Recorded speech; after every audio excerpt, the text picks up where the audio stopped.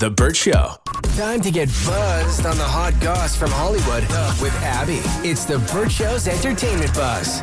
Taylor Swift has gone too far as the Swifties are concerned. So, $1,000 concert tickets? No problem. The worst merch collection of any artist? Whatever. But asking them to rent the Eras Tour movie at home for $20? Absolutely not.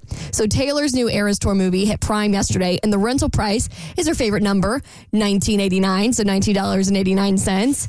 And I'm like, well, dang, I wish she'd been born in $9.99. That would have been great. And Swifties are starting to feel like she's preying on the fandom. Like, we've spent so much money on this woman in the last year that renting the movie for nearly $20 feels like a lot.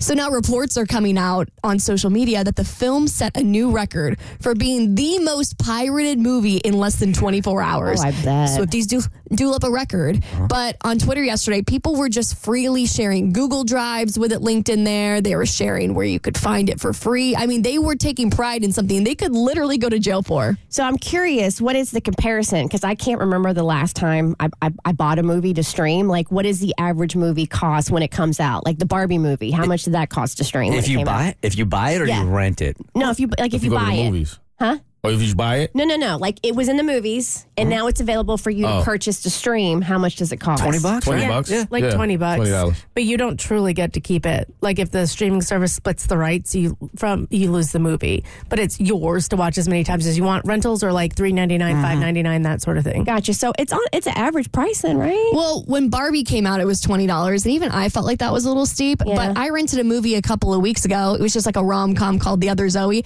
I think it was like $3.99 to rent, which, okay, fair that Taylor Swift, the Eras Tour is a bigger deal, but like $20 to only watch it for 24 hours is kind of crazy. Now, is Eras Tour still in theaters? Because I will say, if it's one of those ones that hits theaters and then they release it early, the streaming, those are like $35. Because I've shelled that out for a couple like Disney movies or Marvel or something because I didn't want to go to the theaters.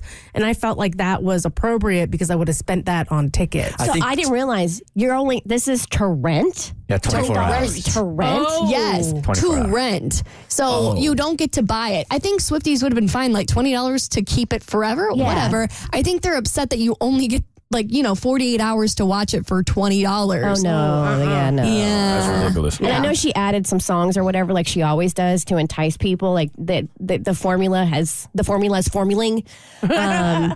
But that's ridiculous. I think today is the day. Today is the day we realize that Taylor Swift is greedy and a bad person. I don't know if I would call her that. Capitalist queen. She is the capitalist queen. She's the only billionaire I'll deal with. But yeah, Swifties are not happy. So yeah, if you're thinking about pirating the movie, don't. It's illegal. So please don't. I thought you were going to be like, send it to me. God, no. Send that link. I'm so paranoid. I'm not even watching it. Are you serious? I'm not clicking on any of it. I don't want to be involved in any kind of like Swiftie SWAT scheme where the SWAT team's gonna bust down the Burt Show studio door and be like, I know you watched it. And then I'm gonna go to jail. Your generation is weak. You would have never survived in the LimeWire Napster era. Oh, never.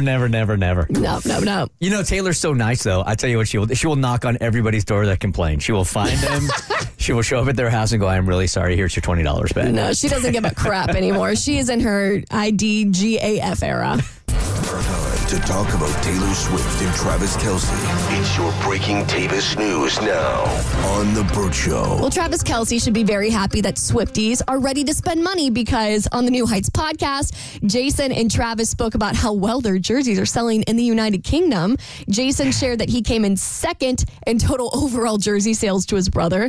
He's like, there must be a lot of Swifties in England that are accidentally buying Jason's jersey thinking, oh, well, this is Kelce. Or they're at least trying to support Taylor Swift's boyfriend's brother. I don't put this on Taylor. I don't put this on Travis. But, you know, for our homework, we have to go through and find out what's going on in pop culture.